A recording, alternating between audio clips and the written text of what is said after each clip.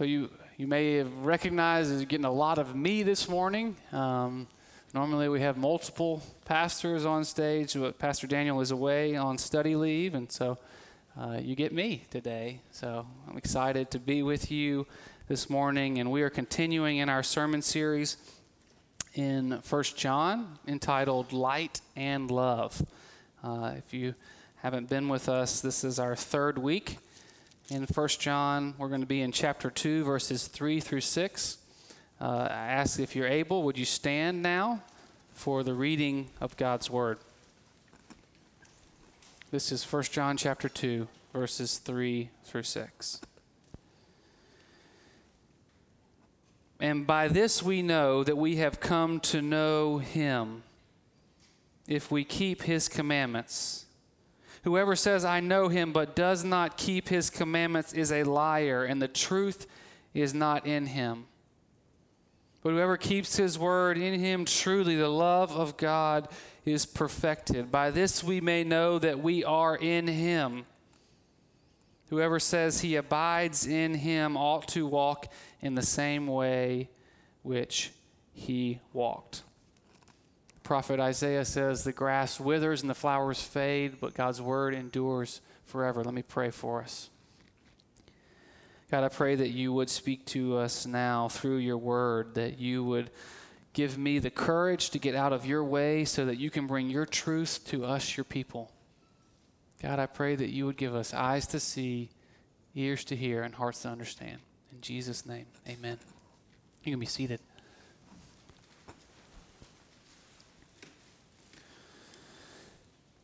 A few weeks ago, shortly after I left worship here on Sunday morning, I headed over to the hospital to visit a couple from our church who wasn't able to attend worship that Sunday.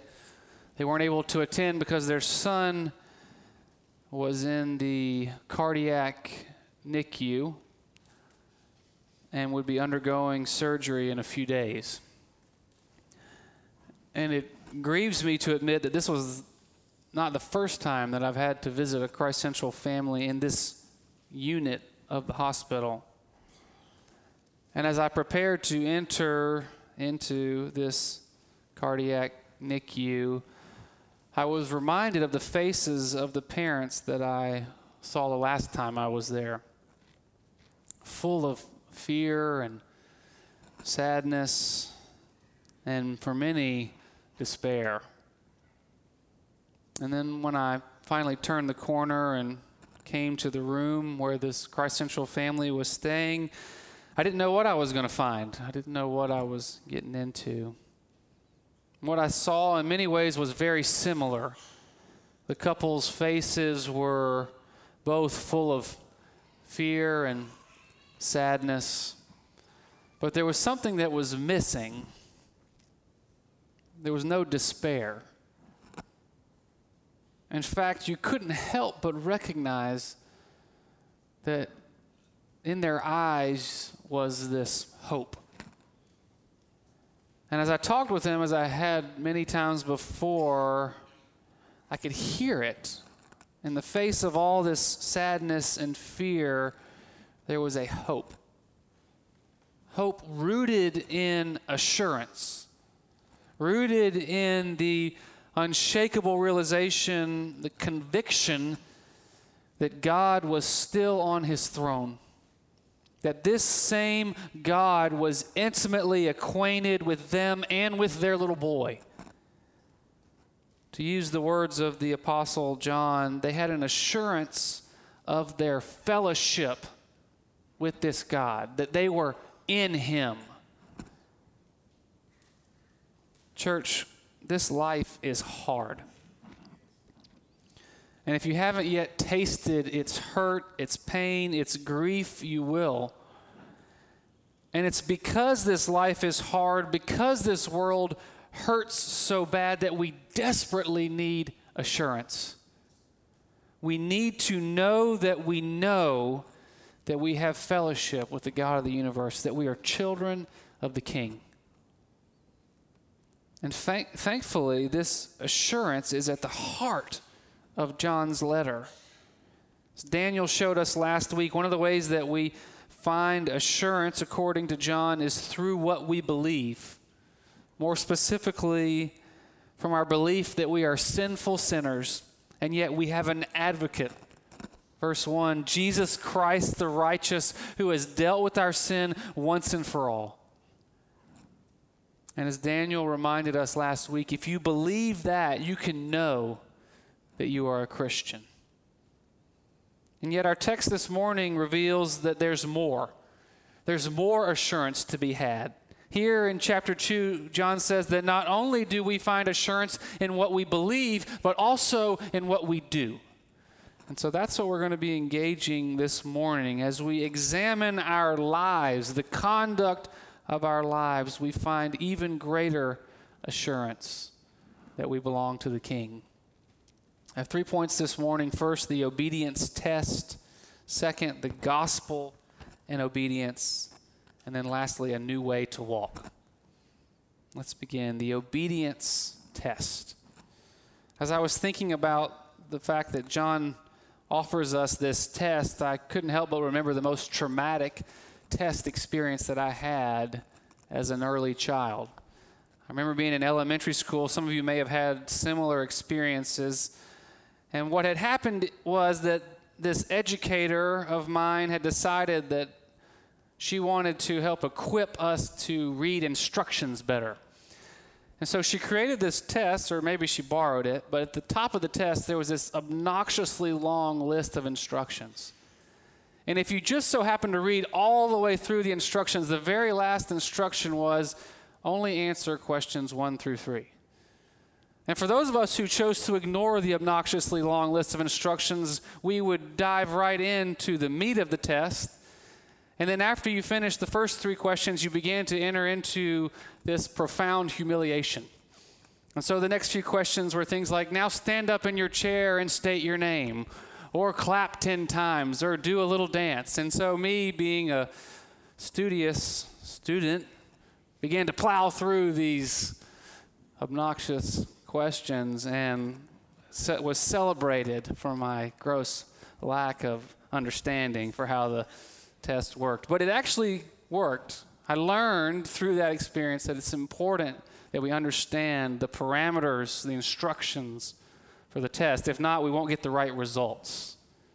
It's so important here as we begin to look in chapter 2, and John is giving us this test that we understand the instructions, the parameters. It's important because our assurance is at stake. If we're not taking the right test, we won't get the right results. So look again with me at our text starting in verse 3. And by this we know that we have come to know him, Jesus, if we keep his commandments. Whoever says, I know him, but does not keep his commandments is a liar, and the truth is not in him. But whoever keeps his word, in him truly, this is, I think, a better translation, the love for God is perfected. So before we take this test, I want to first address 2 wrong ways of looking at this test that will produce incorrect results. First, what we see here and what we know is true is that John is not saying that assurance comes from perfect obedience. It's very important that we recognize this, that John is not saying the only way to be assured that you are a Christian is for there to be no sin whatsoever in your life. How do we know that John's not saying that? I'm about to drop a bomb on you. I want you to pay attention. Make sure you're listening. This is huge. The reason we know that is because chapter 2 comes after chapter 1. I know that's pretty insightful. But it's so important that we understand that this is a letter and there's order here, and what John is saying in chapter 2 builds on the foundation that he's laid in chapter 1. The reason that we know that John is not arguing for perfect obedience as a measure of authentic relationship with God is because he said in chapter 1, verse 8, if we say we have no sin, we deceive ourselves and the truth is not in us. So unless John has profoundly changed his mind in a span of 3 verses, we can rest assured that John is not calling for perfect obedience as the measure of authentic faith. Secondly, John is also not saying that our obedience merits us our relationship with God. We have to be so careful not to read this wrong theology into the text. To think that John is saying that if we keep the commandments, then God will deem us worthy to be in relationship with him. Once again, if we look back at chapter 1, we were reminded the only reason that we are worthy for a relationship with Jesus Christ is because we have an advocate, because Jesus Christ the righteous has dealt with our sin. And so it's not our own merit, but Christ's merit that makes us worthy. Therefore, understanding those two things, we can now take the test. And we need to recognize what kind of test this is that John is asking us to take. It's pass-fail. I hate those tests. It's so scary. There's no middle ground. John leaves no room for maybe you kind of passed and you're okay a little bit, but we either pass or we fail. We either obey and know him, or we do not obey and the truth is not in us. But how does that work? How does that work since we know that perfect obedience is impossible? I want to commend to you here the words of John Calvin on this text. This is what he says. He says, this does not mean that only those who wholly satisfy the law in keeping his commandments have assurance. And then he makes this side comment, seeing as no such instance can be found in the world. No one perfectly obeys the law. And then Calvin continues, but rather those who strive according to the capacity of human infirmity, human weakness, to form their life in obedience to God, they are the ones who have assurance. What's Calvin saying? What's John getting at? He's saying when you look at your life, we are looking for an evidence of striving, of longing, a fight to form your life in obedience to God. And this distinction is so important because I don't know about you, but when I look at my own life, I see evidence of the same sin patterns repeating themselves over and over again. When I examine the conduct of my life, I see patterns of being impatient, of living for the approval of others, of dishonoring God with my tongue, and so many other sins. And I see these sins coming back again and again and again. And yet in the midst of those sin patterns, in light of what John says, I find assurance. And the reason I find assurance is because I'm grieved by those sins. I hate them. And I look back at my life and I see this battle going on. There's a war at play in my life as I'm trying to fight and conquer and overcome the sin in my life. This life is hard and we need assurance. And John is charging us to look at our lives. And church, if you don't see that evidence of a passion for obedience, a hatred of your sin, and a willingness to wage war, then you should rightly be concerned. That's what John's saying.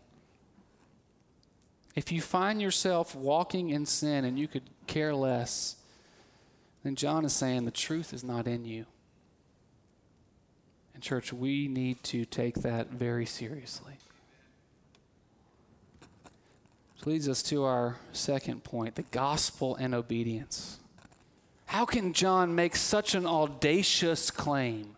On what basis is he arguing that the lack of obedience is evidence of a lack of faith? While I was in seminary, one of my professors, Dr. John Frame, one of the greatest theologians of our time, in my opinion, offered this incredible contribution to the church. This has been probably his greatest gift to the church, and it's the way he codified something that is pervasive throughout Scripture, but often hard to recognize. Dr. Frame calls this triperspectivalism. He made that word up. It's this idea that human beings engage life from three perspectives, and that those perspectives are always interconnected. It's this idea that we engage life with our heads and our hearts and our hands. Or maybe said differently, that we are thinking, feeling, doing beings. And what the Bible reveals time and time again is that we cannot separate these three perspectives from one another. They are always interacting with one another. Make it plain, Pastor. What are you talking about? The point is that my thoughts are always affecting my feelings and my actions. My feelings are affecting what I think and do, and my actions are always affecting my thoughts and feelings. Let me give you an example. I love golf. I'm not very good at it, but I love the game. And my feeling of love for golf impacts my beliefs. I often believe that if I could play more golf, I'd be more happy. It's probably not true, but I sometimes convince myself that it is. And it's these feelings and beliefs that motivate me to action. Whenever I get a chance, I play.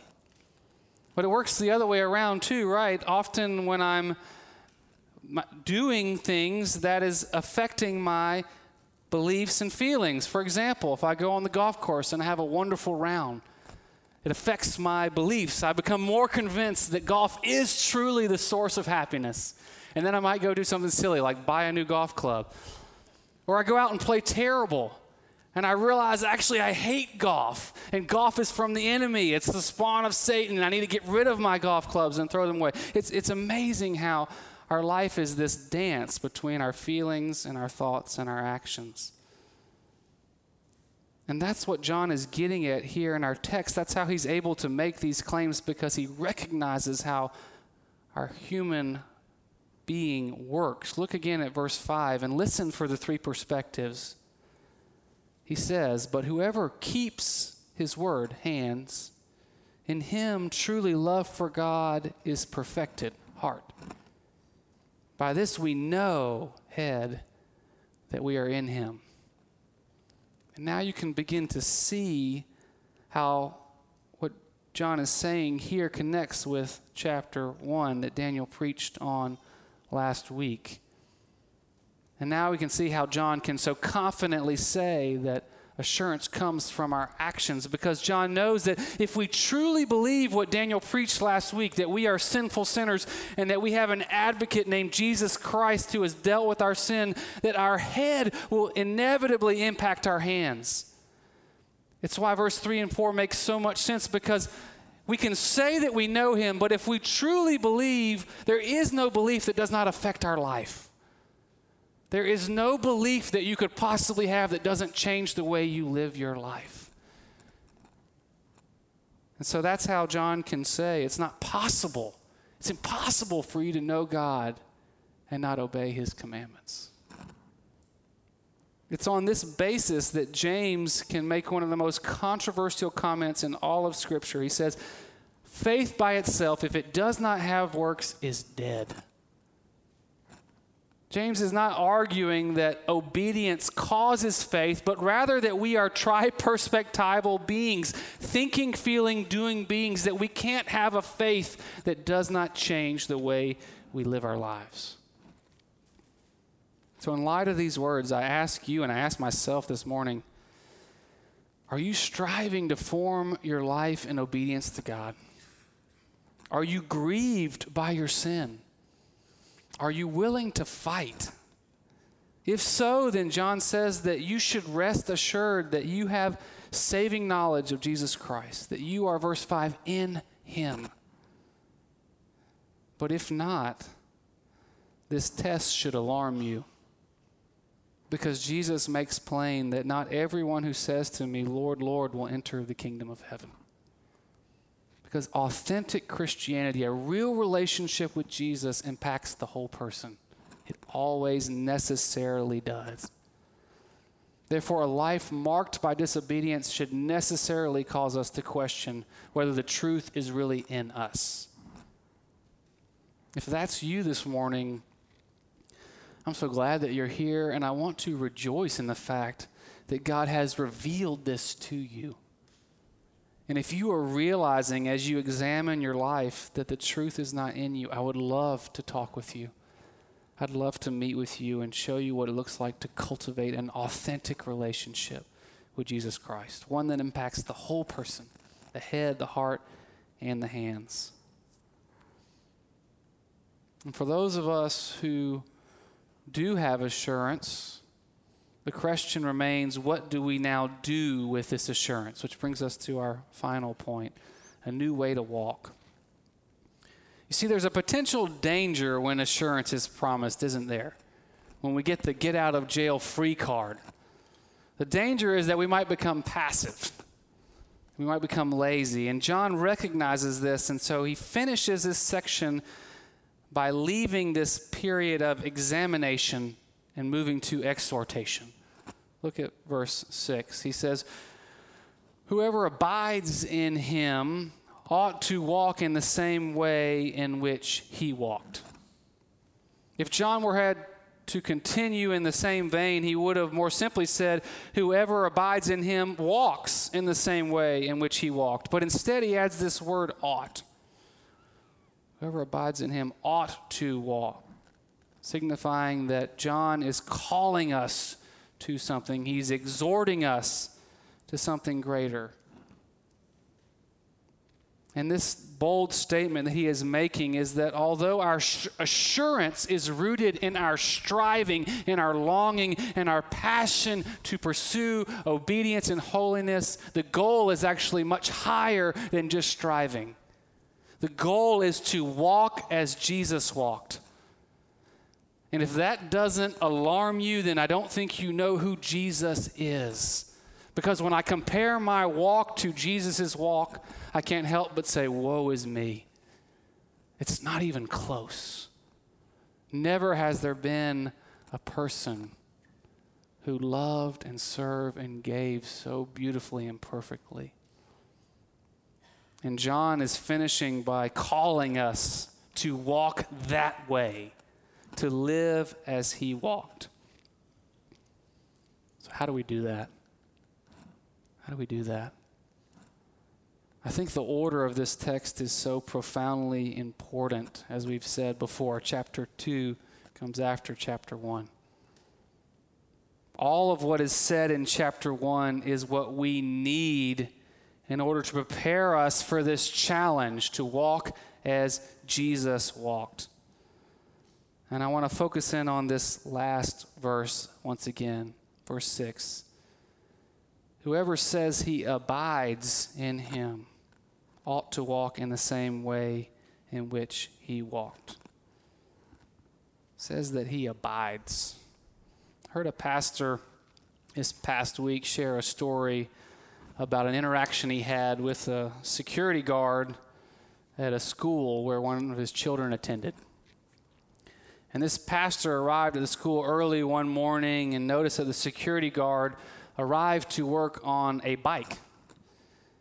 And the pastor began to question. He was confused about how this happened. The pastor knew that there were a lot of hills and valleys around this school. And so he began to ask the security guard, how far away do you live from this school? How did you get here on this bike? And then when the security guard told him where he lived, the pastor became even more dumbfounded, knowing that this distance was far too great. And that the hills and valleys, we're talking Lance Armstrong-esque morning bike ride. And the pastor's looking at the security guard, and he doesn't look like Lance Armstrong. So he's trying to figure out how in the world this happened. And so he just musters up some boldness and says, I don't understand. How did you do it? How do you possibly get here every day on this bike? I don't believe it. And the security guard looked at him with a smirk and said, you don't get it. He said, look at my bike. The pastor looked down at his bike, and he didn't notice anything in particular. It looked like a normal bike with pedals and handlebars. And then the guard said, look closer. He said, see that little black box down there by the pedals? That's a motor. He said, see this button on the handlebar? That's how I turn it on. So whenever I come to a hill, I just hit that button, and off we go. What a beautiful illustration of the Christian life. So often we start out on this journey and we think we've got it. We're pedaling along, and we come to the first big hill, first major temptation to sin. And off we go. We're giving it everything we've got. We make it a little ways. Ultimately, we just can't do it. We fail. We fall to sin. But we resolve, we're going to come back the next day. Tomorrow, I'm going to conquer this. We come back to that big hill, get all our strength up, and maybe we make it a little bit further this time. But ultimately, we still fail. So we begin to get discouraged, becoming more and more convinced that we're never going to make it. There must be something wrong with me. It's not cut out for this whole Christianity thing. And then when we're just about to give up, we meet a friend who's going on the same path and says, hey, can I ride with you? Sure, but I don't think you understand. I don't think I can make it. I think I'm about to give up. But we go with this friend. And then we get to that hill and we start off and we start pedaling as hard as we can, and our friend is looking over at us and is kind of smiling, kind of chuckling. And we look back and say, what's so funny? What's the big deal? And he says, do you not know what that little black box is? You just flip that button. The box is going to take you up that hill. What we see in verse 6 is that we have forgotten this beautiful doctrine of the Holy Spirit in us. Christ's Spirit is in us. If we abide in him, our assurance is that he is in us. The God who created the universe, who calmed the storm, who healed the sick, he is in you. He's the black box. It's his power, his strength that enables you to get up that hill. And it's not until and I confess, it's not until I realize I can't do it. I can't make it. But I have the Spirit of God in me. And I lean into him. I press that button through prayer. I say, God, help me. And all of a sudden, I'm filled with his power. And I'm climbing the hill. Brothers and sisters, we have an assurance. And what comes with that assurance is the knowledge of the reality of the Spirit of God in you. And it's his Spirit that enables you to walk as he walked. In just a moment, we're going to sing one of my favorite hymns, When I Survey the Wondrous Cross. It's a beautiful picture of what Christ has done for us, that reminder of the assurance that we have. And what it produces in us is this hope, a hope that we can make it, that by his strength we can walk as he walked. Would you pray with me?